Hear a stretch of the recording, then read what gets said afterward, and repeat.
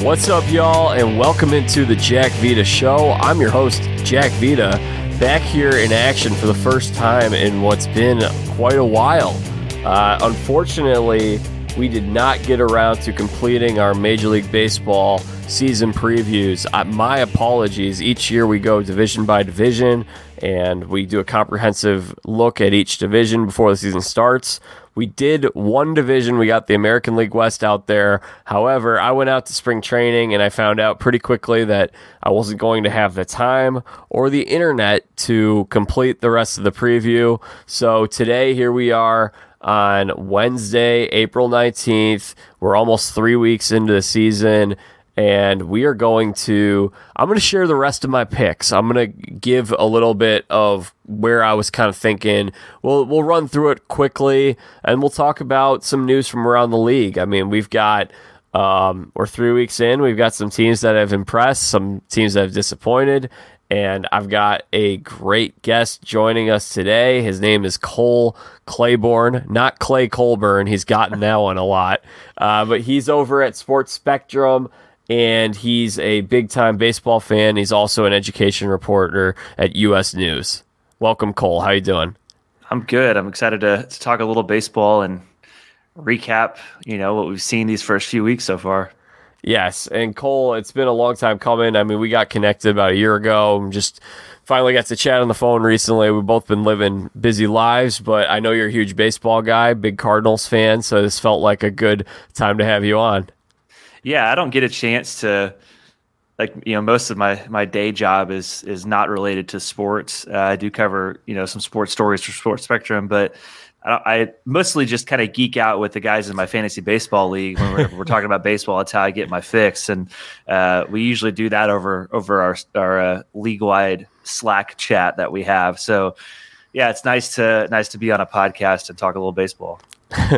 And from my understanding, you've also become good friends with Matt Holliday too. Good friends. I don't know if I'd classify that. I mean, I produce a show. Yeah, I don't.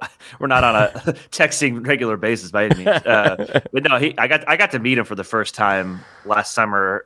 He and his wife Leslie, who hosts Table 40 on Sports Spectrum, they were doing a live show at Busch Stadium during the Christian Day at the Cardinals game, and so they were kind enough to leave some tickets for my wife and I, and we stayed around and watched the event. It was really awesome. They had Ollie Marmol, manager of the Cardinals, several Cardinals players stick around and share their faith. A lot of guys on the Cardinals team that are Christians, and then they came up into the stands afterward and chatted with us for a little while, and so we got to meet them. So they're awesome, and they do a good job with their show. But yeah, I don't know if I'd say friends necessarily, more like just colleagues, I guess. Yeah, so you got to know them a little bit, but they sound like great people. And I'm curious to know also, Cole, did you have a favorite player or two growing up as a kid? Yeah, I think as anybody who's a Cardinals fan, I mean, Albert Pujols is definitely one of them. But I think when I look back on my childhood and just coming up in the 90s watching baseball, King Griffey Jr. is that guy. Yeah. I mean, I batted left-handed, and so I always would be in the backyard as a kid mimicking that swing. And I think just any kid growing up in the 90s, man, you had Michael Jordan, King Griffey Jr., you had the Mark McGwire and Sammy Sosa home run chase. Sports were awesome then. But I think when I think about when I first started watching baseball, Griffey is the first name that comes to mind.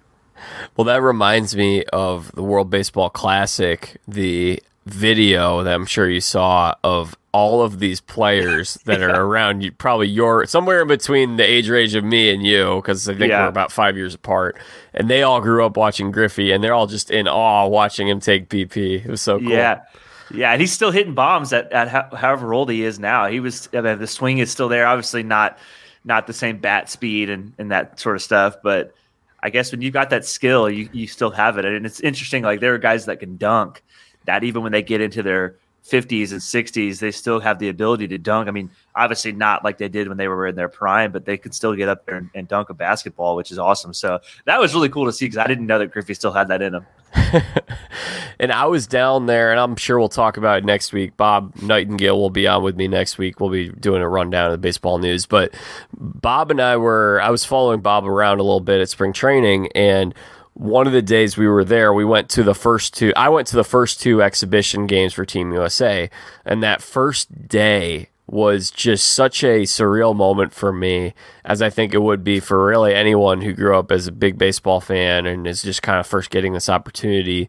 But one of the days was, it was that first exhibition game. We're down on the field, and I'm just seeing Arenado, Goldschmidt, Pete Alonso, Mike Trout, Mookie Betts taking turns, hitting BP, just missiles all over the field. But then while this is going on, I see Bob kind of is like lurking around. He's talking to people. I'm talking to people. I'm mostly talking to other writers. I'm talking to Ken Rosenthal.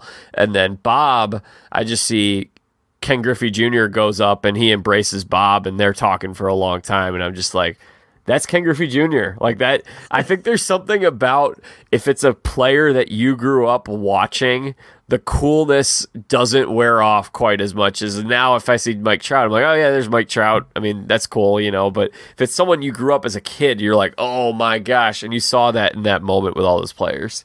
Yeah, I think, man, what his career could have been if he didn't have injuries. Like, he was just so good. Like the bat was one thing, but he was also just so good defensively, and it was just so much fun to watch him play. It was like, you know, like when we watch guys like Mike Trout or Julio Rodriguez now, I mean, it's just like, it was appointment television, and it was just, I don't know, him in a Mariners uniform. Obviously he went to the Reds, and that was great, honoring his dad, but like, I always love him in the Mariners uniform, and that's just what I think of him as.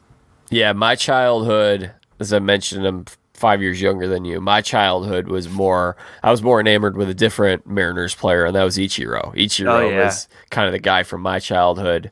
Yeah. And I met Ichiro at spring training, and oh my goodness, that was, again, like another one. I'm just like, this is surreal. What is this? This is unbelievable.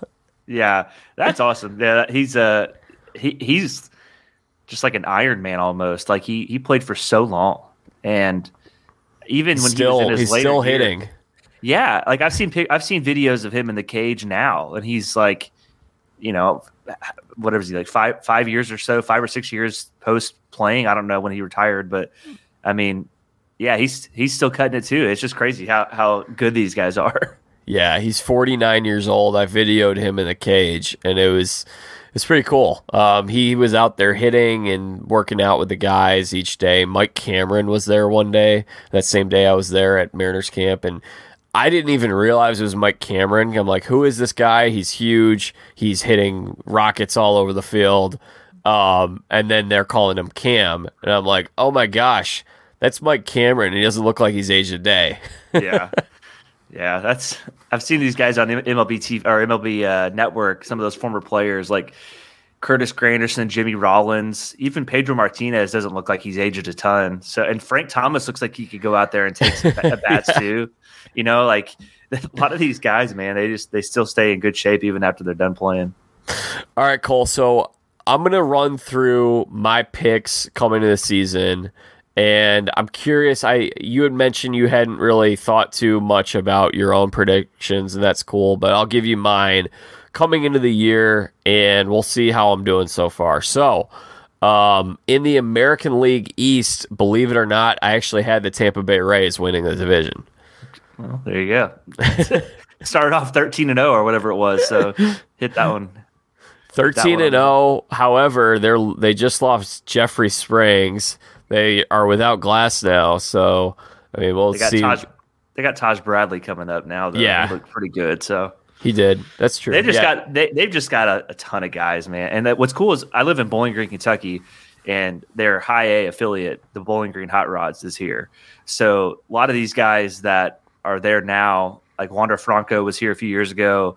A lot of guys so we moved here in 2019, and then the 2020 season was canceled. So really 2021 was the first year that I was able to start watching the Hot Rods. And a lot of those guys that were on that team are getting close to breaking through to the majors now. So I always kind of root for the Rays just because of that. Yeah, they're fun to watch. I mean, they've had such a great pipeline, all these great prospects coming up, and they've done an incredible job of not overvaluing players.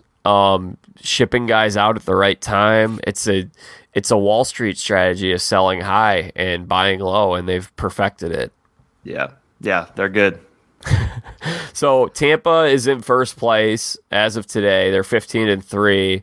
They've got a 4-game lead on Toronto, 4.5 on Baltimore and New York. I had Toronto and New York as wild card teams, and I'm actually starting to think, why didn't I pick Baltimore? And the thought was just the pitching staff. I just don't think the pitching staff is going to be as good as other teams in the American League. If they signed Kyle Gibson, and they've got a couple other young guys. Grayson Rodriguez got called up, but if they had added, I mean, I don't know. I shouldn't even say if they had DeGrom or Rodon, because neither of them are. I mean, DeGrom just got injured. Rodon's not pitching right now. But if they had added a pitcher like that to their staff, that would have changed the way I looked at them. Was this kind of how you were looking? And then I had Boston finishing at the bottom of the pack. Is that how you were kind of looking at the American League East coming in? Any differences? Yeah, I probably would put New York on top just because of the talent that they have. But this is such a stacked division, especially because Baltimore is a really fun team to watch right now. Their offense looks legit, and it sucks because I think that they could win a division or make it to the playoffs if they were in any other division, but they're always going to have to go against Tampa Bay, Toronto, and New York. And typically, Boston is typically pretty good. They're down this year, but I do think, I would expect this to be between Tampa Bay and New York by the end of the year, just because I think with Aaron Judge, and then when you get Rodon back in New York, I expect them to make some moves. But, Toronto is there too, and Toronto's got a really good offense. And so I don't know, man, that's a really tough division. That could be, a really tight finish down the end. And I wouldn't put it past Baltimore to sneak in there.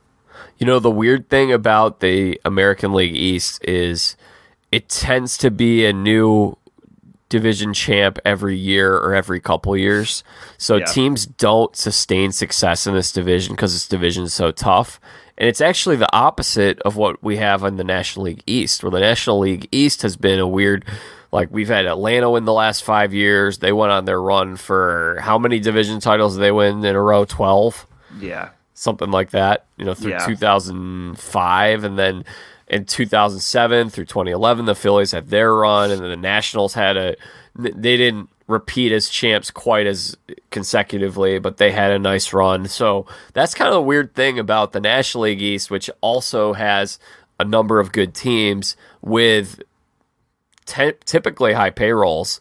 But for whatever reason, their teams seem to remain at the top, whereas the American League East is more of just, I don't want to call it randomness, but it's so competitive. And part of the way I looked at it with the Yankees, I have them in as one of my top wild card teams. I think I have them as my number one wild card team. Is last year they sort of had a season where, granted, they did battle injuries. Benintendi was out, Carpenter was out, LeMahieu was out, but they generally avoided the injury bug the way that they have in years past. And this year, I think we're already starting to see kind of what's happening with their pitching staff. I just don't know if the same magic is going to be there from a year ago. Yeah, I could totally see that too. And I think the competition that they're facing is maybe a little stiffer. I don't know that Baltimore is quite ready just yet to break through against some of these top teams, but man, they're right on the door. And they feel like a team that they kind of feel like the Mariners in a lot of ways. Yeah, how the Mariners, the Mariners surprised a lot of people last year with a lot of young talent, but then they went out and got an actual ace in Luis Castillo. So, like you said, if Baltimore can pull that off sometime at the deadline and get a frontline starter, which if they're in contention, I fully expect them to go for it, because these young players with Adley Rutschman, like Jorge Mateo has been great. Ryan Mountcastle has been unbelievable so far to start the year. And Austin Hayes has been hitting the ball well. You got Gunnar Henderson. They got Grayson Rodriguez. I really like their future. Then obviously Jackson Holiday waiting in the wings in a few years, who they just drafted last year, and who, when this core guys is really in their prime, and Jackson comes up, man, that could be something really special in Baltimore. I agree with you. Yeah. And I was sort of thinking that they could be one of those teams that would be in on Pablo Lopez a few months ago, but for whatever reason, it seems like they're kind of waiting to make that move. Maybe they feel like they want to, again, see how things go in the first half, develop pitching, and if they need to, which they're eventually going to need to add somebody, but maybe it's this year, maybe it's this winter. But yeah, gotta like what Baltimore's doing. Now, Minnesota, who did pick up Pablo Lopez, they are in first place in the American League Central, and they are up 1.5 games on Cleveland. You've got Detroit at 7-9, Chicago White Sox 7-11, and the Kansas City Royals at 4-14. This isn't too different from how I was sort of expecting things to shake out. Yeah. I do have Cleveland winning this division. I think they will win this division, but I think Minnesota could be a strong team throughout the year, maybe contend for a wild card. Yeah, it's weird because I feel like the White Sox have missed an opportunity the last few years. Like they've had a window, and I just feel like I loved Tony La Russa when he was in St. Louis. I thought that was the absolute wrong hire for the White Sox when they brought him in there. And others will disagree with that. I mean, I know that they had some issues. I mean, he's just as old school, and that is a clubhouse full of really young, like swaggy guys. And it felt like such a weird mix. And so they really should be better. Like they have the talent to win that division. And if they don't, I honestly feel like they're kind of underachieving because you got Tim Anderson, Andrew Vaughn, Giolito. They got a lot of other guys too, and it's just I don't understand how they've been so mediocre. But Minnesota's look great. I do think Cleveland will probably end up winning that. I think they played really well and had a tough loss to exit the playoffs last year. But I think that they've got some young pitchers as well. In fact, one of the guys who used to pitch for the Hot Rods, Peyton Battenfield, started for them yesterday and threw like six pretty good innings. Now it was against the Tigers. He got traded to the Indians a few years ago, but I picked him up in fantasy and streamed him for this week because he had relief pitcher eligibility, and he got me 14.5 points. So, from that perspective, he looked pretty good. But they've got some young guys. Tristan McKenzie, is good. They've got Shane Bieber and other guys like that. And so I just think throughout the course of the season, they're going to be a really good team. Yeah, and they're also right now, I think they're going to need to figure out the rotation at some point. Because McKenzie's hurt, right? Is he not? Yeah, McKenzie's out for what could be 2 months. And I talked to him at spring training. He's a great guy. Great quote, actually, was in the Guardians clubhouse, and I asked Paul Hoynes, one of the longtime beat guys, who would be a good quote. And he said McKenzie and Josh Bell. So I talked to both of them. They gave me great quotes, so that was fun. But Tristan is out right now, and then Aaron Savali just got placed on the IL too. So that's 2 of their top 4 starters. Bieber actually got knocked around the other day, but I'm not too concerned about him. But Zach Plesac really has not developed the way that I think people thought he would after a strong rookie year. He has looked not very strong. But anyway, they're eventually going to get healthy, and they have young pitchers like Battenfield, like Hunter Gaddis, and some other guys too in their farm system that they probably like to develop. And if they got into a situation where they need to add another starting pitcher later in the year, they could always do that. But I still think they're going to win this division. They're going to get healthy.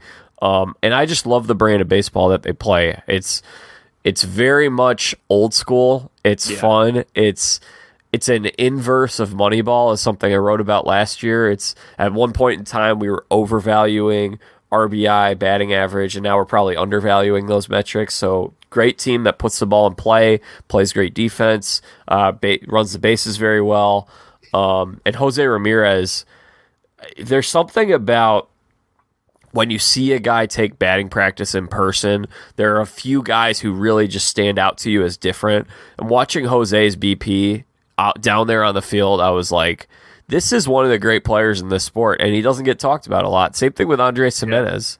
Yeah, because they're both really low key, and I love that. Like Ramirez is truly a star, and he legitimately loves playing in Cleveland, and he just loves being in that environment. And it's not flashy. It's not you have some stars that are swaggy, or they have a lot of I don't know, like an aura around them. And he just goes out there and plays baseball, and he does it really, really well. And he's consistently one of the best players in the game, one of the best players at a premium position at third base. Like you mentioned, Jimenez is really, really good too. Josh Bell, I thought, was a really good pickup for them. I thought that was a great ad. And then, Josh Naylor, I think he's hurt right now, if I'm not mistaken, but whenever he's healthy, he's playing right now. But maybe Bo Naylor that's hurt. One of the two is hurt. Yeah, I think. Bo's hurt. Yeah. Okay, so I mean, when Josh Naylor, is playing at his best too. I mean, he had a pretty good postseason. I just remember him hitting some home runs, and he gets a little hyped up. He gets a little swaggy. But man, I like how they play. They're just a fun team, and Miles Straw, nice player. Miles Straw is having a really nice start to the year. I saw him hit a home run at spring training. I was like, wow. And everyone in the booth was like, wow, that was Miles Straw. he's almost like a Hunter Pence with a little bit less power. Yeah, can see that. But he's a good player, like good defensive player for him. Great defensive player, good speed on the base pass. The other day, he had like a swinging bunt, beat it out in the ninth inning, got on base at the end of the game, and then he was the game tying run, didn't win. Going back to what you said on the White Sox, though, I think the window is passing right in front of them. I mean, I agree. I talked about this with Bob last winter. And I remember saying to Bob, I'm like, Bob, I don't know what they're doing here. Why aren't they being more aggressive? Like, this is their window right here. Last year, whatever that concoction they had did not work. And I don't think it was Tony La Russa. Then they had, Miguel Cairo comes in and they play really well for him. Now, granted, they collapsed at the very end of the year, but I thought Cairo did a pretty good. I thought he kind of nailed his audition as a manager, but then they bring in Pedro Grifol, and I just don't entirely know what's going on here, because if I had this roster with several promising, exciting young players and an ace like Dylan Cease, I'd be trying to shake things up. I'd be trying to spend some money. Now, granted, Reinsdorf hasn't been known to spend money. But I mean, I just thought that there were some moves that they could have made. One of the moves I would have made, Joey Gallo, add some pop in that lineup. Last year they were kind of, I think, bottom 5 or 6 in home runs, in that ballpark, big time hitters park. So yeah, I think the White Sox era is passing right in front of them, and I think there's serious cause for concern on the South side. Yeah, I'm right there with you, because I mean, when you've got a guy like Dylan Cease and Giolito, whenever he pitches well, is one of the better pitchers too. But yeah, I just hate to see somebody like Tim Anderson not get a chance to go for a run in the playoffs. And I know that it's not just one player, but yeah, they've had really good teams. They've had Rodon at one point on their staff as well, and Jose Abreu whenever he was the MVP. Now, granted, that was the shortened season, but they missed some opportunities and they missed the window. And it's so hard to win a World Series in baseball, and it's not all about that. It's just that they haven't even made a run. It's one thing to make a run and not win it. Like the Cardinals didn't win in 2013, and so that window of 2011 to 2013, 14-ish, they got beat in the NLCS. But it's like they were at least in the running. It's one thing to lose in those games, then it's another to just not even be at the table. And I feel like the for the most part, the White Sox haven't even been at the table, which has been disappointing to watch. Very disappointing to watch. The other thing I remember talking about with some White Sox fans before the season was, I just said, I don't see why this team is going to not suffer the same fate as it did a year ago. And maybe even get worse, in all honesty. I think it's a possibility. I think they finished at 81 and 81. I think I had them at least around that, maybe under 500, something like that. One of the things I heard was, well, we had a lot of injuries last year, therefore we should be good this year. And at some point you have to start thinking, well, are the players that you have just injury prone? Is that a problem? Eloy Jimenez is back on the IL. Tim Anderson's back on the IL. Tim Anderson has only had one season where I think he's played 150 games. I think that's only happened once in his career. He's been out a lot lately. So yeah, I just don't think this club has it. Yeah, no. Eloy is another one where he's just so big, and I don't know why he was ever playing in the outfield. He got hurt in spring training. I think it was last year, or the year before, when he got hurt in spring training. 2 years ago, yeah. So he was going up for to basically rob a home run and hurt himself. And it's he's so dang big that he just like it. He needs to just hit. I mean, it's or teach him how to play first base or something. But like, I don't know. He's another guy. He just can't stay healthy, and his potential when he's at his full health is unbelievable. But we've just not really been able to see that. And as a baseball fan, it sucks because I want to see guys like that play well. I want to see them at their best. I want to see guys like Tim Anderson, Eloy Jimenez, even Giolito when he's gone through struggles. Like I want to see these guys at their best, and I just feel like we haven't gotten to see that. Yeah. I mean, I agree with you. I feel the same. I had high hopes for that team after 2020. I thought that they were going to enter into something pretty special here, and I thought that maybe by now we'd be talking about a team that could win the pennant. But they're trending in the opposite direction.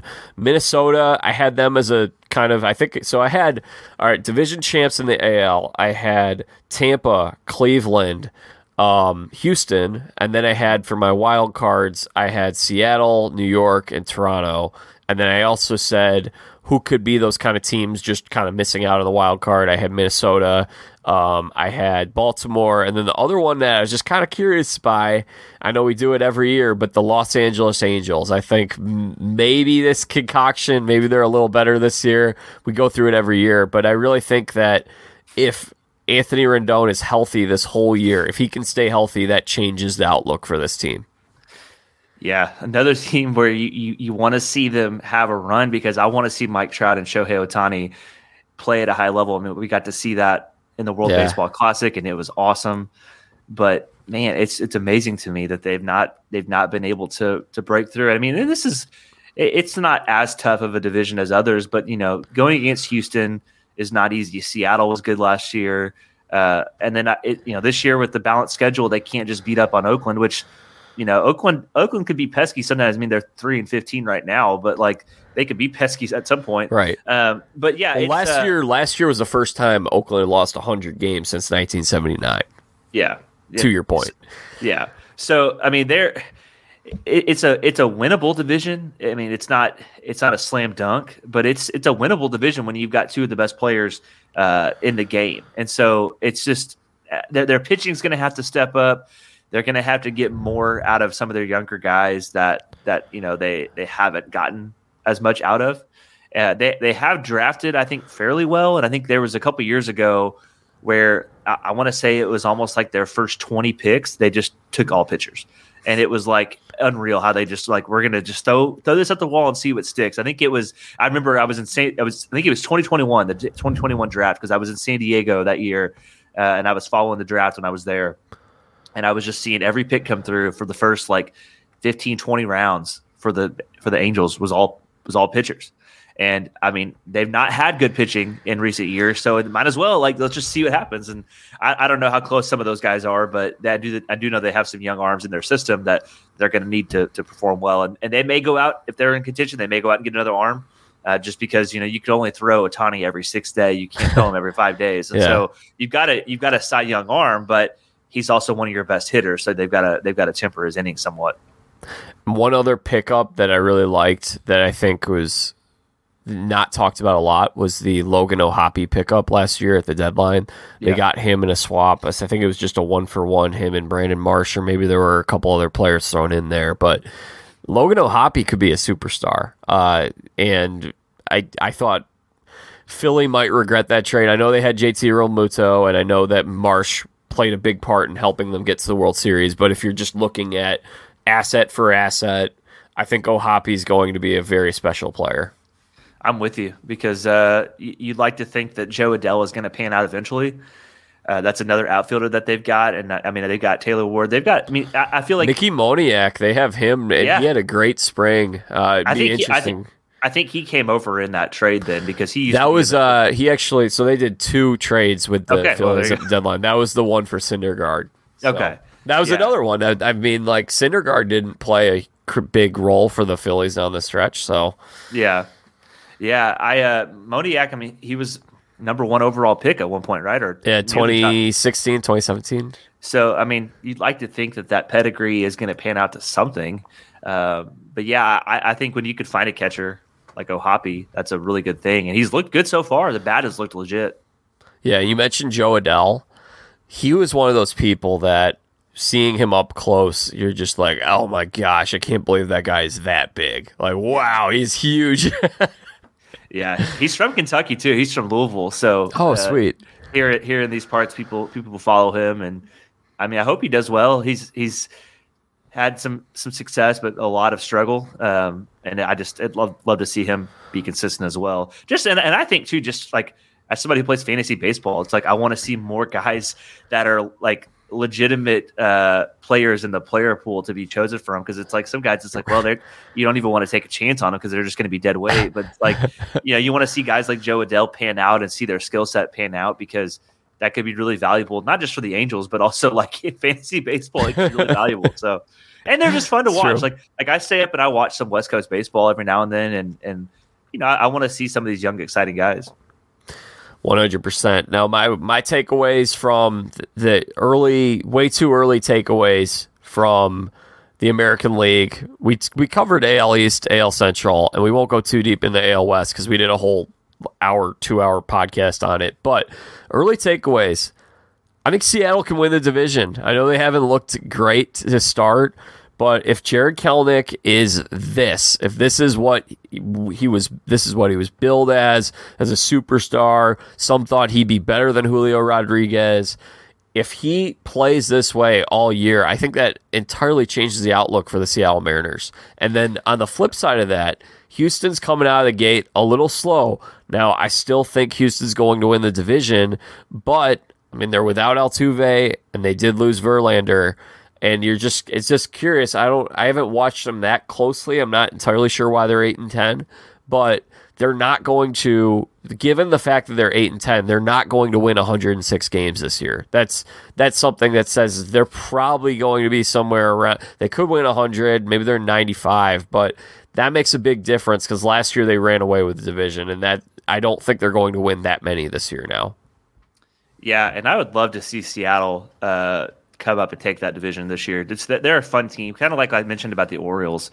I just kind of enjoy watching young guys like Julio, and they got Luis Castillo last year, which I thought was a great pickup, and they just got some young talent. But yeah, I mean, Texas. I think I like Texas too. Now, if DeGrom is healthy, that's the big thing. Obviously, he left to start the other day early, but they said that was just precautionary, which that's been pretty consistent with how they've treated him so far. But going back to the Mariners, Kelenic, I mean, he's so physically gifted, but he just struggles to hit lefties, and he also struggles to hit off-speed pitches. And so, like, a lot of his contact so far has come off fastballs. And so my concern is just, how sustainable is that? Now, I hope it's sustainable. I hope he can figure it out, but it's just the last couple of years we've seen him just look almost like scared at the plate sometimes. And I hate it because he's got so much ability, but it almost seemed like he got the yips for a while because he was so bad at the major league level. And then he went down to AAA, hit that pitching again. But there was even a time, if I remember right, that he was struggling for a brief moment hitting AAA pitching too. And it's just, I hope he doesn't get in his head because the talent is there. A little bit of success, I hope that translates into some momentum for him. You mentioned the word swag a couple times. That's a player with swag. I talked to him briefly in the Mariners clubhouse. He has chains around his neck. He's jacked too. Yeah. Yeah. Oh man. Are you buying Texas at all? Texas is off to an 11-6 start.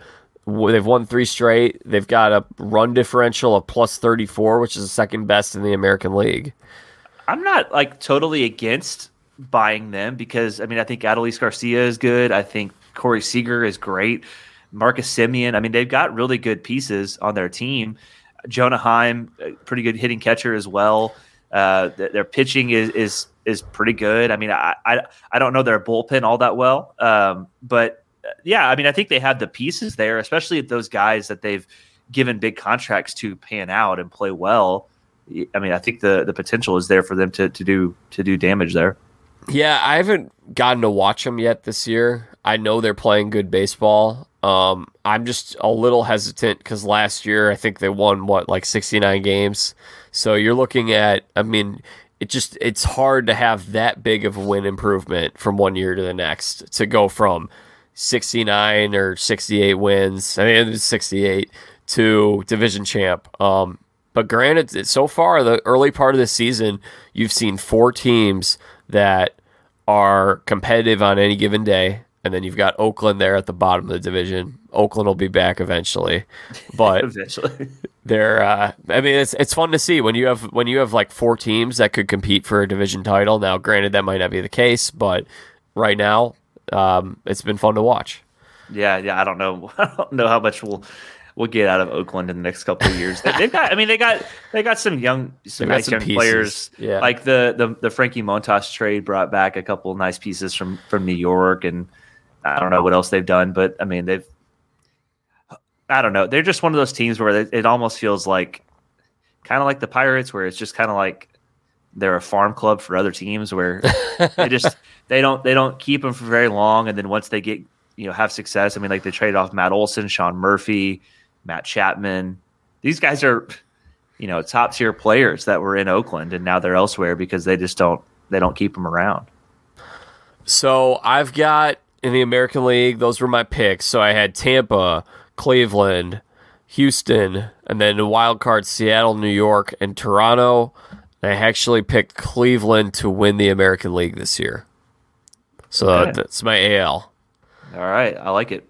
National League East, I went with the Braves to repeat again as division champions, but I think the Mets are a more dangerous team in the playoffs. The Mets need to have a healthy pitching staff. That's my main thing. If I'm the Mets, I don't really care if we win the division. Obviously, it'd be nice. But if we can just get in with Scherzer, Verlander, Senga, and whomever else we're going to try to throw, maybe it's Quintana, maybe it's Peterson, maybe it's McGill. If we just have our top 3 guys healthy, because you've got 2 pitchers that are either 40 or just under 40, and then you've got Senga, who's logged a lot of innings in Japan.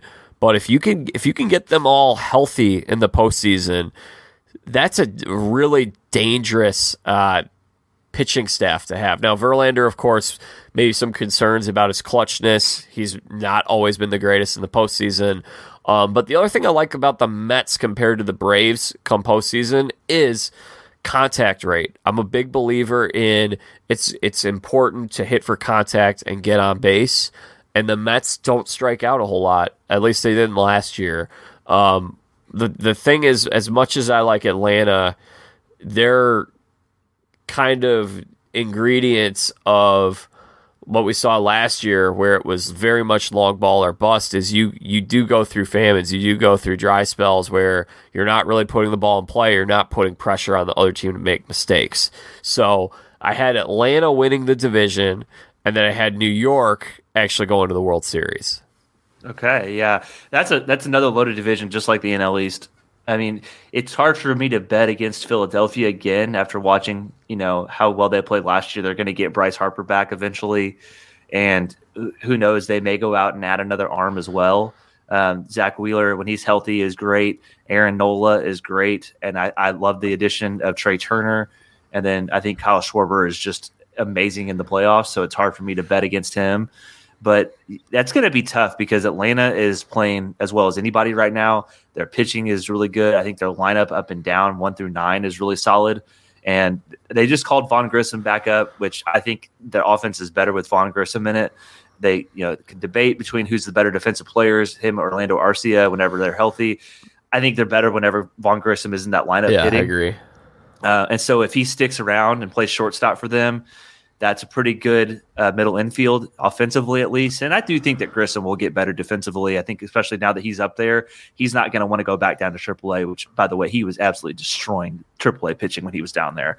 And so he's going to want to stick in Atlanta. They've added Sean Murphy. And, man, that offense is just really, really good. When Ronald Acuna is playing as well as anybody right now, Matt Olson is great. So they're going to be really, really tough to beat. I mean, you look at every single position. Austin Riley at third base, amazing. Like, they just have talent up and down that roster. And then you got guys like Max Fried and other pitchers. I mean, Charlie Morton, whenever he's pitching well, is good. Kyle Wright, when he's healthy, has been really good too. And so, yeah, I don't know. That's a really, really tough division to pick. It is a tough division. However, Atlanta's won it 5 years in a row. I think they'll win it again. So that's where I went. I actually, though, had Philly missing the postseason, and I saw this as a hangover year. We saw what they did in the postseason. I thought that they're a team, at least last year, that was constructed better for the postseason than the regular season because, at least in those early rounds, because they could use Wheeler and Nola, and those guys were just studs for them. But I don't see the depth in their rotation. At least they didn't have it last year. Now they added Taijuan Walker. They've got Ranger Suarez. They were hoping Andrew Painter could be that fifth guy, but Painter might not. I mean, be interesting to see how they manage Painter because he could get rushed back sometime this year, but they might be better off for his own development, not having him pitch this year. Anyway, though, I saw the Hoskins injury, I saw the Harper injury, and I thought there was a lot of luck with their team last year. They really just barely got into the postseason, largely thanks to Milwaukee playing so poorly down the stretch. And I just, quite frankly, I think there are some teams that are going to finish above them. So I had Philly missing the postseason, and so far, I mean, I don't think I've looked too bad on that pick, but it is very early. Yeah, I mean, I could totally see that scenario playing out, just like you said. I mean, it really depends on how good they are, when Bryce Harper does come back. And I do think the depth of their rotation is a question because, they were able to beat the Cardinals in that early series because they could just throw Nola and Wheeler out there. And the Cardinals. Well, also the Cardinals gave a game away. Like that doesn't happen. Yeah. You have that kind of in ninth inning. Yeah. So they really should have been able to at least push that series to 3 games. But I think you're right though. I mean, because after Nola Wheeler, they don't have a ton of depth in the rotation, which that's when we get to the National League Central. I mean, that's going to be a big reason why the Cardinals struggle is their pitching. And so you got to have depth at that spot. And I think the Braves and the Mets have the advantage there when it comes to pitching. Well, and also their defense last year, I know they got better with Marsh, but they have not been a good defensive club over the last few years, and that I think is kind of hidden when you've got Wheeler and Nola and how much they're striking guys out, and then it's exposed a little more when you get into some of those other pitchers. So maybe those other pitchers are a little better if they have a better defense behind them, but I just don't think that. Yeah, I don't have Philly. I think Washington they're not going to make any moves this year, but I think they're going to be a fun team to watch. I mean, I've already watched them a few times. They've got a lot of young players. There are a lot of guys on that team that have the potential to be a star. CJ Abrams, Keibert Ruiz, you just keep going, Mackenzie Gore. And what I like about what Washington's doing is it's not what the Chicago Cubs are doing. Washington is in full rebuild mode. Last year, they emptied everything out, got as many young, controllable assets as possible. So I like what Washington's doing. We will shift over to the National League Central here. The Cubs are 10-6. Cole, you had really the best way to describe the Cubs the other day. You messaged me and you said, this feels like a college basketball roster full of transfer portal guys. Yeah, that was just like, whenever I saw who they were adding, I was like, it doesn't make a lot of sense. It just kind of feels like a hodgepodge of guys. Like, they're nice players, but it's just kind of like, what's the goal here? Like, these aren't guys that are going to win you a World Series. And they're just guys, like they're just dudes. I mean, like Mancini's fine, but it's like he's kind of just a dude, and like Eric Hosmer at this point is just kind of a dude. Now Swanson, good player, but like he's on the back end of age 30 now, and I just wonder how like what happens. I don't think he's that old yet. I think he's turning 29 this year. Okay, so what happens though a lot of times is when these guys go to like their second team, I guess for him it's his third because he was, with the Diamondbacks. But like for all intents and purposes, like his second real team. A lot of times, like teams pay for what the player has already done, and they expect that same production going forward. And it's like you can't expect Dansby Swanson to produce this point to the next 5 years for what he did the past 5 years. Like he's not gonna. I don't think he's gonna age particularly well. I think his defense is going to stay great, but like I don't know how well he's going to age offensively. And so they just got some guys like Jamison Tyone. It was like, okay, like he's a nice player, but like it's just like, does it really move the needle a lot? Right. And I just like, are you trying to win? Are you just trying to field a competitive roster and get into the playoffs and see what happens? Because that's kind of what the Cardinals do. I don't really know what their goal is. It's like, yeah, like you fielded when you look at their roster, it's like there's some nice players here, like Ian Happ in the outfield, who I know you just absolutely love Ian Happ. But like like guys like Christopher Morel like aren't playing now, and it's like I thought he was a really promising piece last year, and I just thought, man, he's a guy that I really would like to not build around, but like make sure that he's part of my build. And he's not even playing with the team now because they brought in guys like Cody Bellinger for 1 year, and it's like, okay, what's the plan there? Like, is it just a stopgap? Because like you mentioned to me, there's guys now that aren't getting that development at the major league level because other guys like Bellinger are taking those at bats. So look, if their goal was to win and they had, an ace or two and maybe a really stud offensive player that I felt like they could, hang their hats on, then I think, okay, they're making a run for it. Because quite frankly, the NL Central is a very winnable division. And so it doesn't take a lot to really put together a team that could win that division. And the Cubs, maybe they plan to make a move or two at the deadline and put themselves in position. I don't know. I don't really know what they're doing. I don't know what they're doing either. I've been so perplexed by it all. I will say, to touch on several points that you made. First, I think Swanson, last year, he had his best offensive season. I think that move was them projecting where they expect him to continue to develop at the plate. And I actually think that contract's going to be okay because of what he's going to give you in terms of defense and leadership, and he's also a clutch hitter.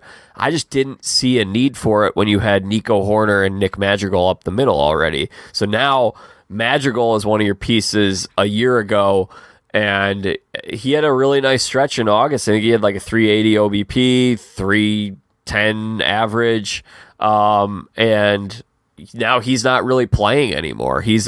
And this was a number 4 overall pick in the draft not that long ago in 2018. So Madrigal's blocked. Morel is in AAA. I don't get that one at all. Even with the additions that they've made, I don't see how you can't have Morel as your utility guy that's filling in on off days, who's pinch hitting, pinch running. He's not even getting that. Edwin Rios is in the big leagues above him. Nelson Velasquez made his first start of the season last week, and in his first start, he had a double, a grand slam, another hit, and a walk. He went 3 for 4, got on base 4 different times, and then he didn't play again after that. And then he got sent back down to AAA. So it's like, yeah, you're buying some goodwill with some fans who are impatient and they're not happy that the last core of players just got decimated. But now you are really, I think, preventing yourself from potentially blossoming into what you had before, which was a very good core of young players that helped you get to that next level. And then the Ian Happ extension really blocks that opportunity because right now, the 3 best players, according to MLB.com, 3 best players in the Cubs farm system are all outfielders. So you've got Suzuki under contract through 2026. Now you got Ian Happ under contract through 2026. You really only have one more outfield position that's open. Now, I know there's a DH, maybe Happ DHs, maybe one of these guys DHs, but, I mean, if you want to get better, you got to, like, if you want to reach that level and develop stars, you need to give them a chance to play. And I think the Ian Happ extension and some of these other moves that they've made are going to run counter to that ultimate goal. Yeah. And they also... I mean, I thought Matt Mervis would get a chance as well at some point this year. Yeah, he probably will at some point. I just, they signed Eric Hosmer, and then Trey Mancini can also play first base. So I just kind of felt like, I don't know. So I say that because Matt Mervis was getting a lot of helium in the drafts in the preseason, like during the fantasy baseball draft season. A lot of people thought maybe he would be the guy, and they signed Eric Hosmer. They got Mancini, and I just wonder like what kind of at bats he's going to be able to get. And he's another young guy that, like, if I was a Cubs fan, I'd want to see what he can do. But I think you're right about Morel, because there's so many places you can play him, and it's like Brendan Donovan with the Cardinals, where he can just play just about everywhere. And even if Morel doesn't start, just having somebody like him, like Chris Taylor with the Dodgers, like you can put him at third, at short, in the outfield, second base, like that's just so valuable. And I felt like he held his own last year whenever he came up. He seemed like he played, and he's just like a really likable guy too. Not that matters from a baseball. You mentioned that, but I mean, they were doing commercials here in Chicago for Marquee Network with Morel in them. Like, he quickly became a fan favorite. Yeah. And it was funny because, again, we won't talk too much about Ian Happ, but they were really like talking about Ian Happ's this big fan favorite. He got his first at bat at Wrigley after his extension, and they mic'd up the crowd, and he didn't get any kind of standing ovation or anything like that. Like, Ian Happ is not some huge fan favorite. Maybe there's a portion of he does have fans, but Christopher Morel, like, in a short season, quickly became a universally loved player by the fan base. He's an Energizer Bunny who's like just that. He's like that the rookie, the guy who's just so happy to be there. You see it every time he plays. Yeah, I loved it because he would always like chat it up with guys whenever he was on base, and just was like, I don't know, he seemed like a kid in a candy shop. Yeah, he just was like really excited to be there. Which I don't know how, at some point he'll be a veteran, and that won't be part of his shtick, But like right now, that's cool, and it's like he just seemed like a really likable guy. And even as a Cardinals fan, I was watching and I was like, my best friend's a Cubs fan, and I was like, man, I really like this Morel guy. I think that's a good piece to have as part of the rebuild. I mean, not like a centerpiece, but like nonetheless a good piece. So yeah, I don't know. They're gonna have to maybe ship some guys off that are blocked if they're gonna keep some of those guys around. I don't know. Yeah, and it's gonna be hard to do that when you're 10-6. I mean, they're playing some good baseball. I mean, are you buying into them really doing anything this year? Not really, and I don't say that just as a Cardinals fan. I just I don't know. I mean, now Stroman has looked great. And Hayden Wesneski, I think, is really good too, and it's good to see him get a shot. I don't know that they. I mean, some of these guys that they have. I mean, like Bellinger has won a World Series. Hosmer has won a World Series. Tyone played in New York. They have guys that have been there, and Swanson's won a World Series. So I mean, it's not like they don't have that experience. It's just a weird mix. It's just a weird mix. I don't know. Yeah, I agree with you. I mean. And then quickly, because I mean, we got to touch on these other teams, and we only have so much time. But Taillon, I mean, that's another one. You're signing like a fifth starter for $70 million for 4 years. Like, I just feel like that kind of move is archaic. I don't really see that as a move of the future because, and maybe I end up being wrong because we take away the shift and we have this pitch clock, so maybe those fifth starters are a little more harder to find. But last year, you plug in Adrian Sampson from the farm, and he was a great pitcher for the Cubs for like 12 starts. We've talked about this before on this show. There's a greater separation from the true aces and like the number 3, number 4 guys than there are from like the number 4 and number 5 guys to the guys who are fringe starters who spot start for you. Like, I don't think it's as hard to find a fifth starter. And then what we're also talking about, when you've got Caleb Killian, Jordan Wicks, and a number of interesting young pitching prospects, now you're committing one of your rotation spots to a pitcher that I quite frankly don't think has a very high ceiling. Again, I just don't know what that plan is there. But anyway, we should keep moving. The Brewers are in first place. Maybe slept on Milwaukee Brewers team. I mean, this team last year I felt like was probably getting too much hype. A lot of people thought they'd get to the World Series.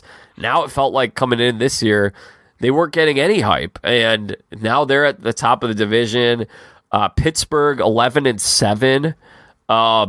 I kind of like Pittsburgh, in all honesty. I don't think they're going to win anything this year, but I wouldn't be surprised if I actually thought that they'd maybe finish third this year, with the Cubs finishing in fourth and Cincinnati finishing in fifth place, because they have a lot of young players. Jack Sawinski he homered in 3 straight at bats. Pittsburgh's interesting. Cincinnati 7-10. I think it's kind of continuation of last year.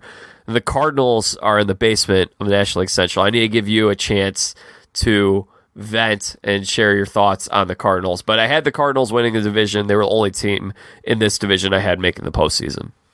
Yeah, and here's the thing, man. Like, Cardinals fans can be like, I used to be such a defender of, like, Cardinals fans get mocked a lot, which I used to think it was kind of unfair. But like, lately, man, it's just been so like doom and gloom among Cardinals fans. And I'm just like, it is April 18th. Like, last night, they lost the game last night. And I'm just like, people were texting me or tweeting, and they're just saying stuff like, this looks like a team that has quit. They look like they don't want to play for Ollie Marmol. This is terrible. This doesn't even look like a 500 team. And I'm like, it's April 18th. Like, there's a famous rant on YouTube. Were you expecting people to be positive on social media, Cole? Well, I think it's insane to me how, like, 0 to 100, and I don't know if this is like this with other fan bases, but like, Cardinals fans can just be so annoying. And I'm like, and I don't even want to play to like the best fans in baseball vibe. I think that shtick is stupid, but like. And like, Cardinals fans don't actually say that. If they ever say it, it's mocking it. Like, that's a whole other debate. But like, they can just be so annoying where it's like, oh my gosh, they've lost 5 games in April. We need to fire the manager. And like, they're genuine. Like, they're serious. They're not even being hyperbolic. They're serious. And I'm just like, you are out of your mind. And I like, so the year that they won the World Series in 2011, there's a famous rant on YouTube that you can find where Tony La Russa goes off on the reporters, and he just says something like, that, like, how do you stay like positive? He's like, well, one thing, I look at the calendar. He's like, it's the first week of the season, and like, he keeps saying that, and like, and then he runs through the roster. He's like, do you not think Albert's going to hit? You don't think Matt's going to hit? You don't think David's going to hit? Like, it goes through he's like, you don't think Lance is going to hit? And I'm just like, I'm like, seriously, y'all don't think Paul Goldschmidt's going to hit? You don't think Nolan Gorman? You don't think Nolan Arenado is going to hit? You don't think Tommy Edmonds going to start hitting? Like, you don't think Wilson Contreras is going to start hitting? Which, by the way, he had 2 home runs last night. Like, it's the first month of the season. We're April 19th as we're talking. Like, it's fine. Baseball is such a long season, and yeah, I mean, technically, yeah, we're like 11% through the season, so like, it's going to be tough if they want to win 90 games. But like, you don't have to win 90 games to win the Central. Now, like the problem with that is, yeah, they're probably going to get the 3 seed again and have to play that, best of 3 game series, which is not ideal. But I think that the hump to get over that hump where they're one of the top 2 seeds, they would have had to have landed 2 aces. And that is a legitimate frustration that Cardinals have with the front office, is that they did not go out and do anything this offseason except sign Wilson Contreras, which that was a great signing. But we knew for a whole year that the catching position was going to be open when Yadier Molina announced that he was going to retire. So that was like the bare minimum. Like, you had to sign a catcher. And they rolled out the same starters that they had last year, and then they let Jose Quintana go, who was their game 1 starter in the playoffs. So they're counting on an aging or old Adam Wainwright to be a good pitcher for them, whose velocity has been way down. They're counting on Jordan Montgomery to be really good. They're counting on Jack Flaherty, Miles Michaelis, and those guys, just like Steven Matz, the other guy who can't stay healthy.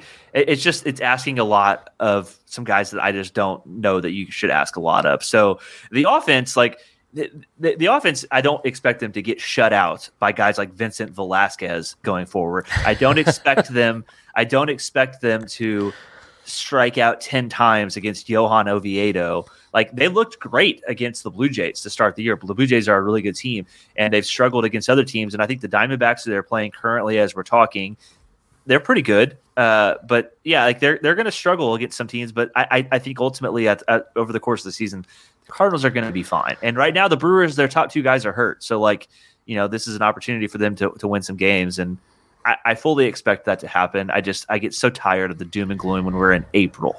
It's April 18th. Like, It's April. I just don't know how to say. Like it's like people have never watched baseball before and understand how long a season is.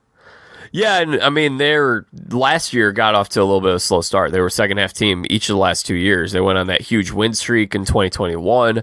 So they've been a little slow coming out of the gate over the last couple of years too. And I think that, I mean, like you said, Milwaukee, I think they're legit. I think this is going to be these two teams, and it could come down to the final week or two of the season. Now, granted, you mentioned this competitive balance schedule.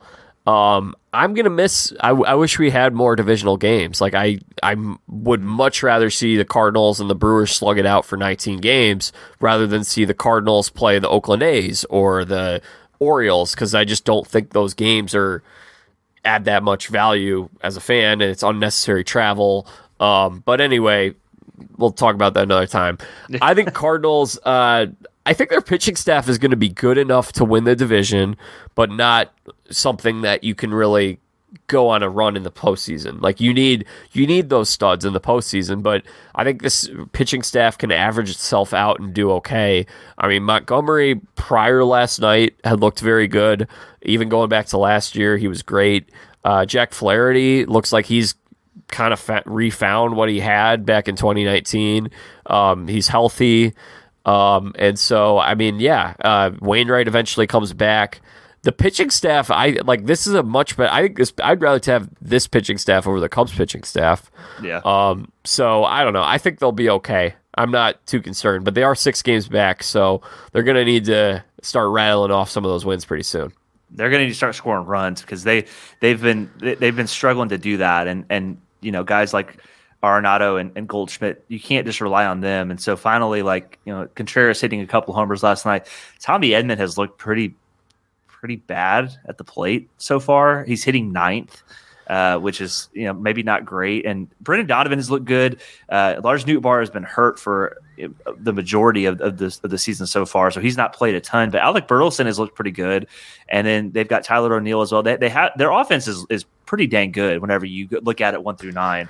And so but you can't ask them to score 8 runs every game if the pitching is going to give up a lot of runs. So at some point, that's going to have to level off. There's going to have to be some give and take. The bullpen has not been very good. Jordan Hicks keeps getting used a lot, and he's been just bad, and they can't send him down because he's out of options. So it's like, do you really want to just let go of this guy that can throw 102 miles an hour, and then some team like the Dodgers will probably pick him up and turn him into a stud? So it's like they keep running him out there, but it's not working. And so they're going to have to figure that out. That's going to be on Oli Marmol to figure out, because he's got to work with what he's got. And they've got guys like Matthew Liberatore in the minors, who I think we'll see at some point make some starts. But hey, where's Dakota Hudson at now? He's he may be hurt, actually. Yeah, he was out all last year. Yeah, he hasn't pitched at all, and I'm not a huge Dakota Hudson fan, if I'm being honest with you. I think he's better used in the bullpen, and I did not want them to be reliant on him to be in the rotation. So if he does come back, I think he's better off used in the bullpen, which they could use an arm. Yeah, that's what I was thinking. Could use that. I mean, because Palante the other night, he melted down and gave up a grand slam. So I'm just trying to think of how this bullpen. And then you mentioned Hicks, right? Jordan Hicks. Yeah, I think the situation is so if they want to send him down, he has to agree to it, and he didn't want to agree to it. So even though it might be best for him, but I mean, you get it. You don't want to go down to the minor leagues if you're in the big leagues. Yeah, and they even tried him out as a starter at one point last year, and it was like, what are we doing? Like, this guy was the closer, and it's like I don't know. Like he's got like fun stuff to watch. Like he can throw really hard, but he walks a lot of guys, and he just gives up a ton of runs. Like it's just not working. And so like Genesis Cabrera has been all right for the most part. You kind of need Ryan Helsley to be the all-star closer that they had last year. They've got a young lefty named Zach Thompson who's been all right in the bullpen too. He throws pretty hard and has pretty good stuff. Former Pirate. Actually, no, I think there's two.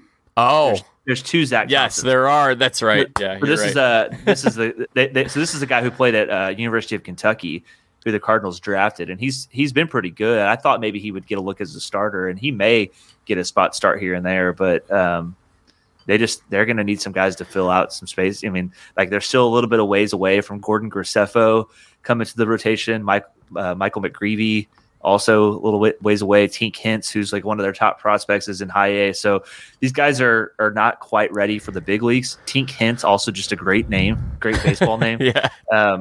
But yeah, I mean they've got young guys. It's just like they need some guys to perform at the big league level. And Liberatore has looked really, really good. His velocity is up. His K rate is up. I think we'll see him before too long. Liberatore, of course, was acquired in that Randy Arozarena trade. So if that would end up going down as a great trade for both teams if Liberatore can emerge as a great pitcher for the Cardinals. Yeah. So National League Central, I mean, I figure you probably had similar outlook. Cardinals winning the division. Did you have anyone else maybe making the playoffs? No, I think you're right, though, about the Pirates. They are an intriguing team. Their offense is really fun. They've been scrappy. Ryan Reynolds has been really, really good to start the season. They've got some other good players that are playing well.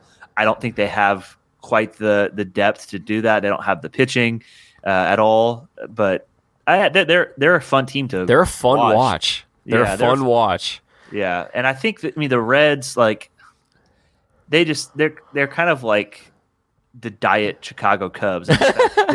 they just kind of like threw some random guys there, like pick up Will Myers and get this guy and that guy. But then it's like they had good young players like Hunter Green and Nick Lodolo and Graham Ashcraft. But it's just like that's a hard ballpark to pitch in. And they got rid of Brandon Drury. They got rid of Kyle Farmer. They got rid of who else am I thinking of here? I think Tyler Stevenson, he's still there? He's still there, yeah. Yeah. Like they've had some guys come and go, and you just like Jonathan India has had some injury issues. He's good when he's healthy. Joey Votto is hurt right now. So I thought the Will Myers signing was good. Like I thought maybe he'd be good there, but like I don't know. They're not gonna. I feel like Bellinger would have been this would have been the right spot for Bellinger to hit in that park and kind of revive his career. Yeah, I agree. I think that I don't know. I don't really mind what Cincinnati's doing because they're kind of in the early stages of rebuilding. They've got a couple of really interesting prospects, De La Cruz and Marte. Yeah, both of them. So they're going to actually have some guys, and I think the Will Myers pickup is kind of like the Drury one. You just kind of kick the tires, and if we can flip this guy at the deadline, we might be able to. So I don't know.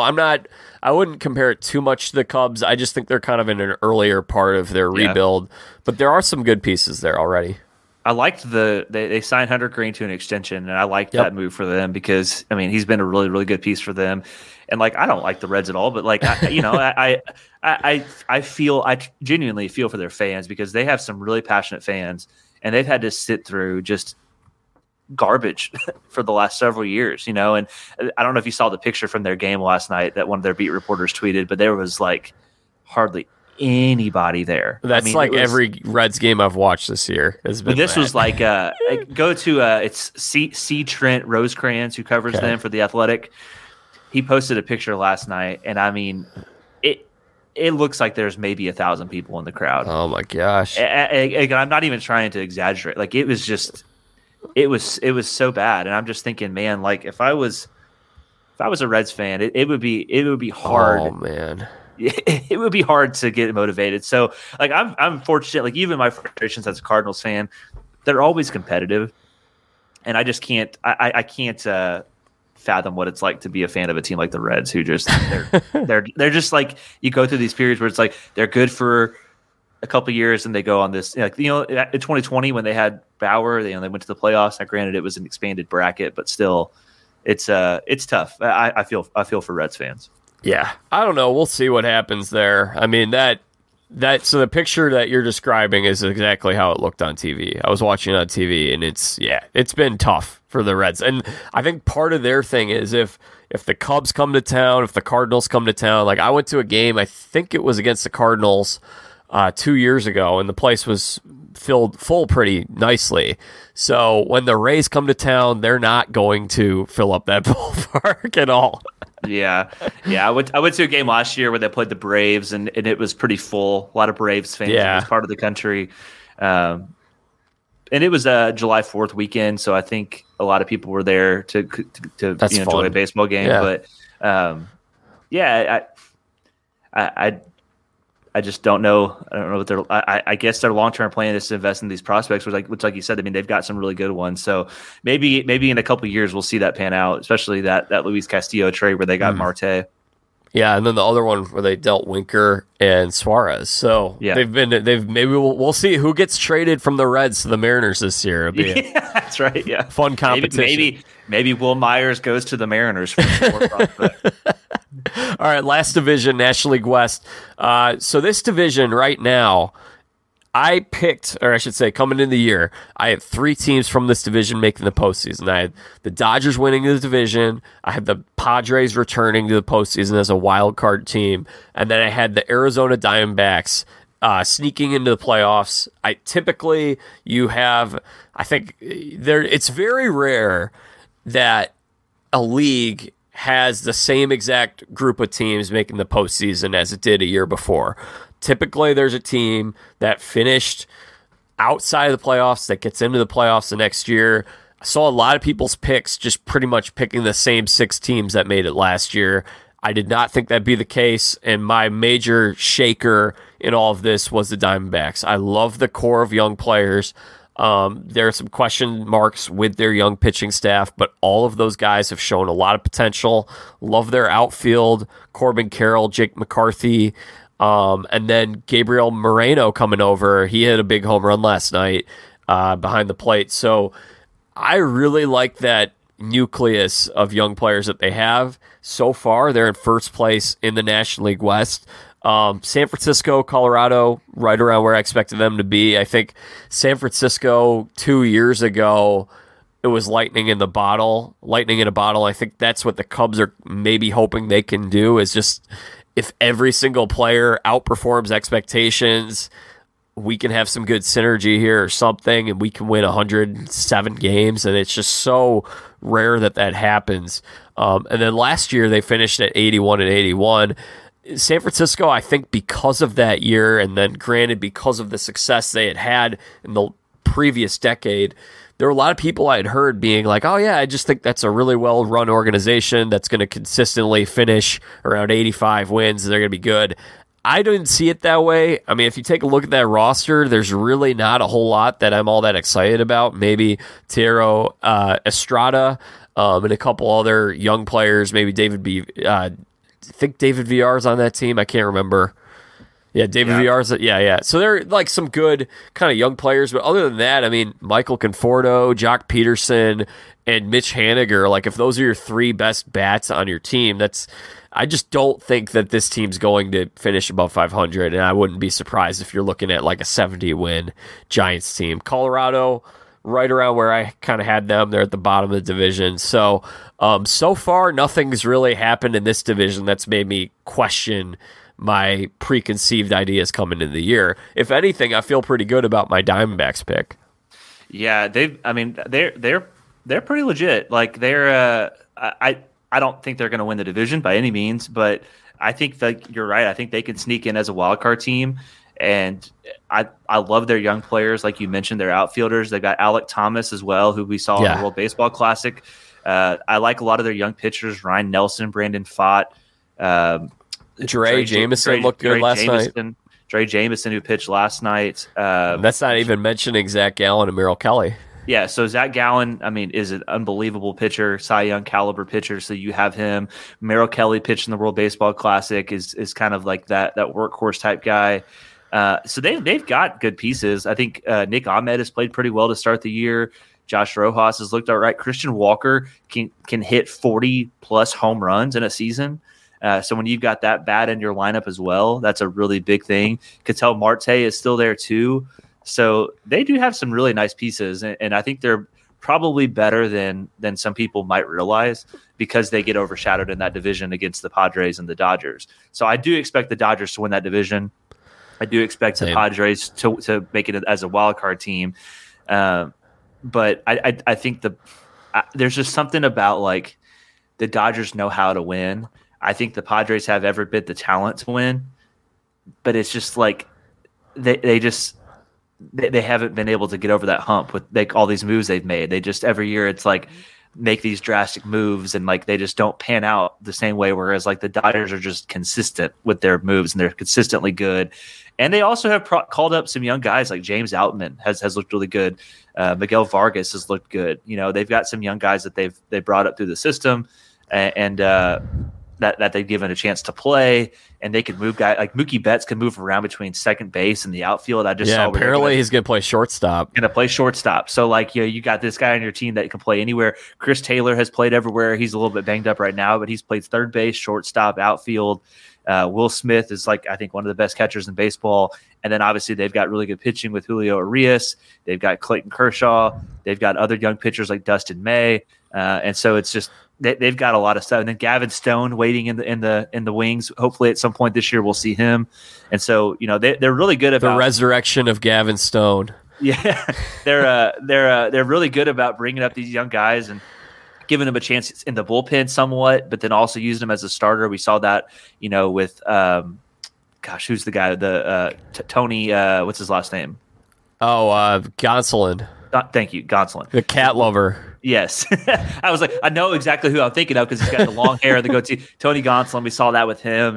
They did that with Dustin May as well, where they brought him up as a bullpen arm before he was a starter. So they can just use a lot of different guys in a lot of different ways. And then the Padres, I mean, you got Juan Soto, Manny Machado, Tatis coming back, Xander Bogaerts. Like their roster's loaded as well. So Jake Cronenworth playing first base. I think Ha-Seong Kim has looked pretty good.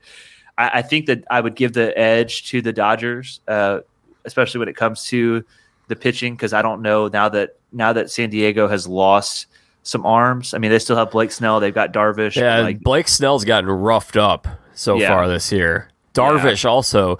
Darvish, the thing I noticed with him is he's either great or he's terrible. Like he's never just like a solid like 3.5 ERA kind of guy. He's either like on his game or getting roughed up. Yeah, like they lost Sean Manaea, they lost Clevenger, they traded away Mackenzie Gore, so they're going with guys like Nick Martinez, Ryan Weathers, other young guys that Seth Lugo, So brought in Michael Wacha. So I fully expect them like we have seen the last few years for them to make some more moves at the deadline, and so it'll depend on what they do. And the offense is there, but I think by that point, I would expect the Dodgers lead to be a little bit too much for them to make up for. Well, you forgot that at that point in the year, Cole Hamels, my guy, is going to come up, and he's going to come up from AAA, and he's going to be Cole Hamels again. Yeah, Cole Hamels. Cole Hamels. But they have Cole Hamels and Julio Teheran in AAA. I mean, those guys like Teheran never panned out in Atlanta like I thought he would. Yeah, he looked like he'd be an ace. He was a solid pitcher. He was good, but I think San Diego. I'm not as big on them. I mean, I think they'll make the playoffs. So I had coming into the year, I had Atlanta, St. Louis, and Los Angeles as your division champs. All the reasons you mentioned Los Angeles. I'm not overly concerned about them yet because. Like Muncy hasn't started hitting, Betts hasn't started hitting, Freeman hasn't started hitting. A lot of these young guys are getting their feet wet for the first time, and similar kind of thing with the Cardinals. But they're a well-run organization, well-managed organization, and their pitching will sustain them.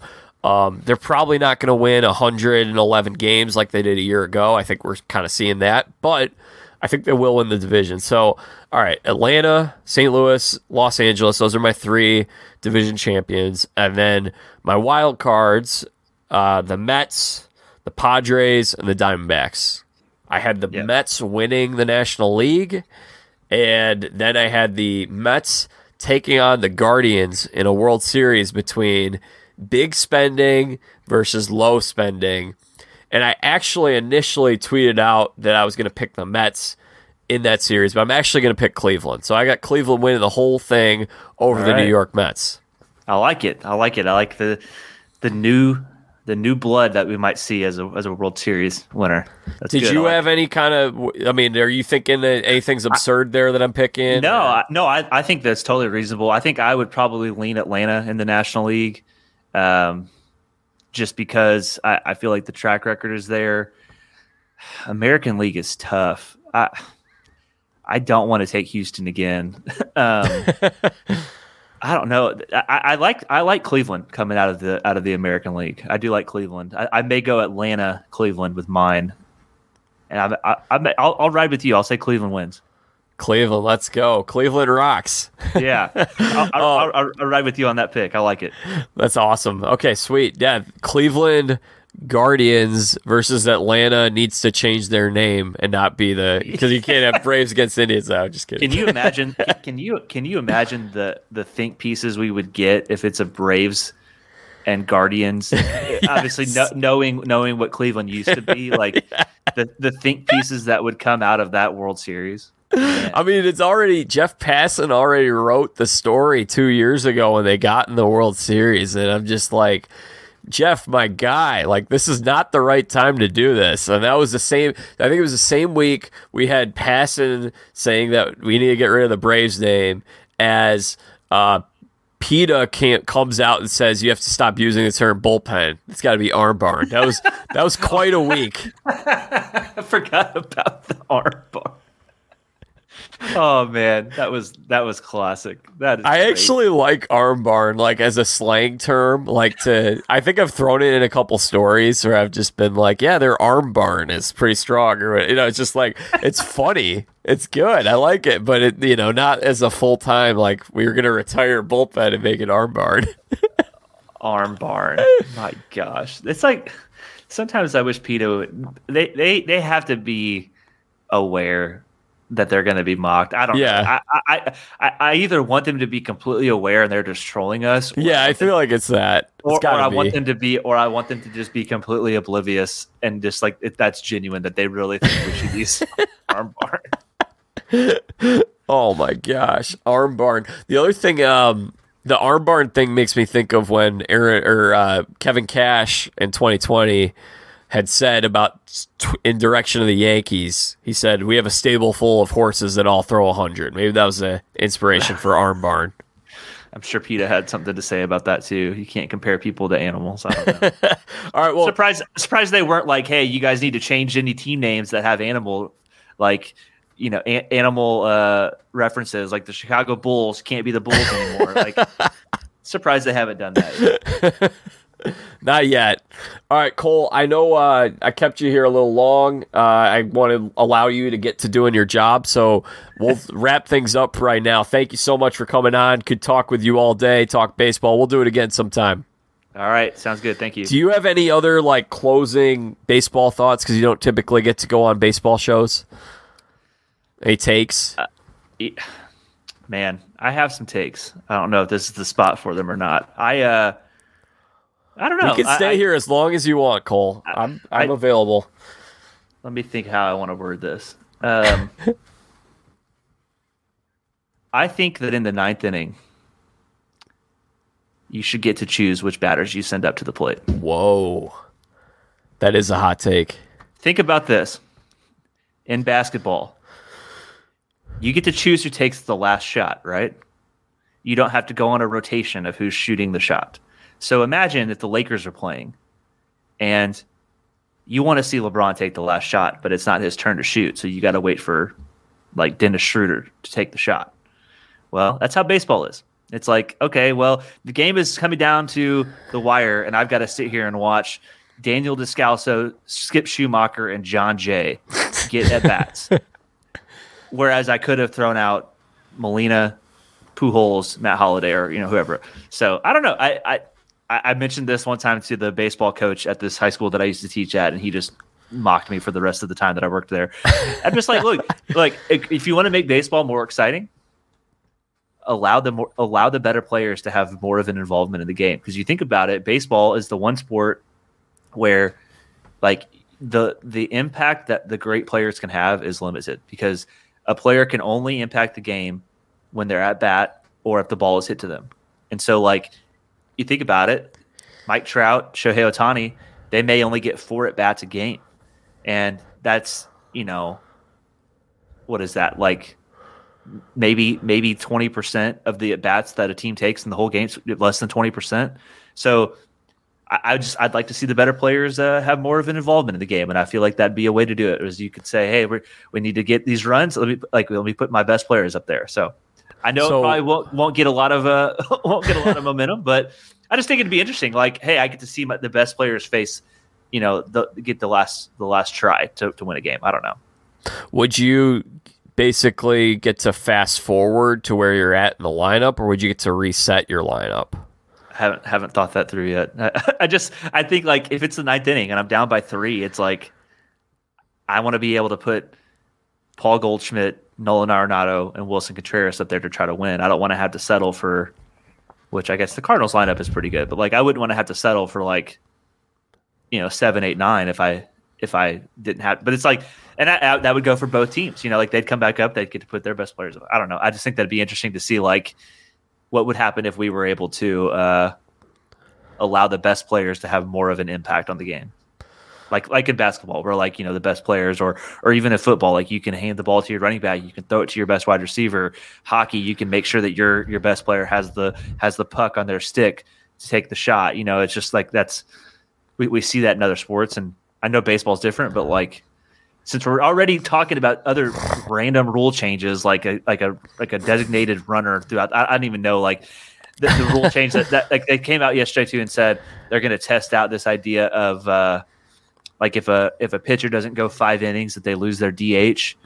So I'll tell you they've been doing that one in the Atlantic League for a little bit, I think. The idea that I have, I feel like is no worse than some of these that Rob Manfred is throwing out there. So yeah. All right, we'll flesh it out next time you're here. We'll talk some more about it. His name is Cole Claiborne. He has a podcast. He writes quite a bit, and he's also working on a book. I want you to make sure you get your plugs in, Cole. Oh, sure. My podcast is called In No Hurry. It's kind of about faith and creativity. So I talk with a lot of writers, a lot of authors on there. So if you're into that sort of thing, you may like that. And I do have some athletes on there. I've had Matt Holliday on there a couple times. Actually, he and his wife came onto my show and chatted with my wife and me just about marriage, not even about baseball. So that was kind of cool. So there's a wide variety of conversations on there. I've been doing that for a few years. And then, I write for Sports Spectrum. And then you can follow me on Twitter at Cole Claiborne. Instagram, same thing, Cole Claiborne. If you search it, you'll probably find me. But love to connect with people. I'd love to stay in contact with anybody that listens to this. And I love talking about baseball. That's like my main sport that I love to follow. So you'll find me even on Twitter where it's theoretically for work. I spend a lot of it talking about baseball. That's why we're friends, talking That's ball. Right. That's right. And then, do you want to promote the book? I mean, I know it's not out yet, it's still kind of in its early stages. But I mean, I just signed with an agent, a literary agent. So no publishing deal quite yet. It's still very much in its infancy. So down the road, whenever that comes to fruition, would love to promote it. But there's sounds good. Nothing in the works quite yet, other than I have an agent that I'm fortunate to be working with that's going to help me pitch it to some publishers. So we'll see what happens. If you're the praying type, that would be a good thing to be praying about. Absolutely. Well, thank you, Cole. Always, it's fun having you on. I'm sure we'll do it again sometime. Absolutely. Appreciate it. All right. That concludes today's conversation with Cole Claiborne. Great having him on the show. Glad we could welcome him on, get to talk a little bit of ball. Again, my apologies to all of you who are awaiting the rest of our division previews. As I mentioned at the top of the hour, I wasn't able to get anything recorded. The internet in the apartment I was staying in was a little spotty, didn't have a desk, and I didn't have a whole lot of time once I was at camp. And then, unfortunately, there wasn't time. I wasn't able to do any March Madness content this year either. But the good news is I'm back now. I made it back. I spent 6 weeks in Arizona, had a blast, and now I'm back home in Chicago, and I'll be recording episodes much more regularly. So next week, we will have Bob Nightingale on talking some Major League Baseball news. It'll be interesting to see what kind of transpires over the next week. So that should be out Thursday or Friday of next week. And then the week after that, we're going to have a really cool episode after the NFL draft. The NFL draft is in Kansas City, and what better time than to welcome a Kansas City sports radio great and legend, Danny Boatwright, who has been in the sports media landscape for a long time. She once upon a time had a show at ESPN2 called The Fantasy Show. It was a fantasy football show that she did with Ron Jaworski, Antonio Freeman, and some others. And that was back in like 2006. She also had appeared on Around the Horn a little bit back in the day on ESPN. She, again, had a local show in Kansas City for a long time, and then has had some other hosting endeavors. So she's got some great stories, and she knows her football. She married Casey Wiegman, a Pro Bowl NFL center. Yeah, we'll be speaking with her. We're going to talk some football. She'll be at the draft, so we'll talk about the draft. We'll talk some baseball. She also won the 11th season of Survivor Guatemala, so that should be a very fun conversation. We'll see. It could be a little long, so I don't know. Maybe I'll split it up into 2 episodes. Maybe it'll all be 1 episode. I don't know if you guys have a preference, if an episode's long, to just have it all in 1 episode or to split it into 2. It'll be interesting to see kind of how that goes, but it should be a great time and a great conversation. So that's coming up over the next couple weeks. Looking forward to recording those episodes. You guys can follow me on social media at Jack Vita Show on Facebook, Twitter, and Instagram. Subscribe to the Jack Vita Show. I want you to hit subscribe wherever you're listening to this. If you're listening to this on Apple Podcasts, Spotify, we've also got a YouTube channel. All of our stuff is on Facebook as well. So make sure you hit subscribe. If you're on Apple Podcasts, leave us a 5-star review, write a few kind words, and share this podcast with other people so we can keep growing it. I'm hoping to expand and see where we kind of go, where God leads with this podcast over the next year, potentially looking into some advertising deals and monetization to monetize this podcast. And even with those monetization and with those ads, like, this show won't change. It'll still be the Jack Vita Show. We'll just make a little more money as we do it. So help us expand. Share the show with people. Share it on social media, and then share it with friends. So until our next episode next week with Bob Nightingale, I'm Jack Vita. Bring it the dance to the lobsters.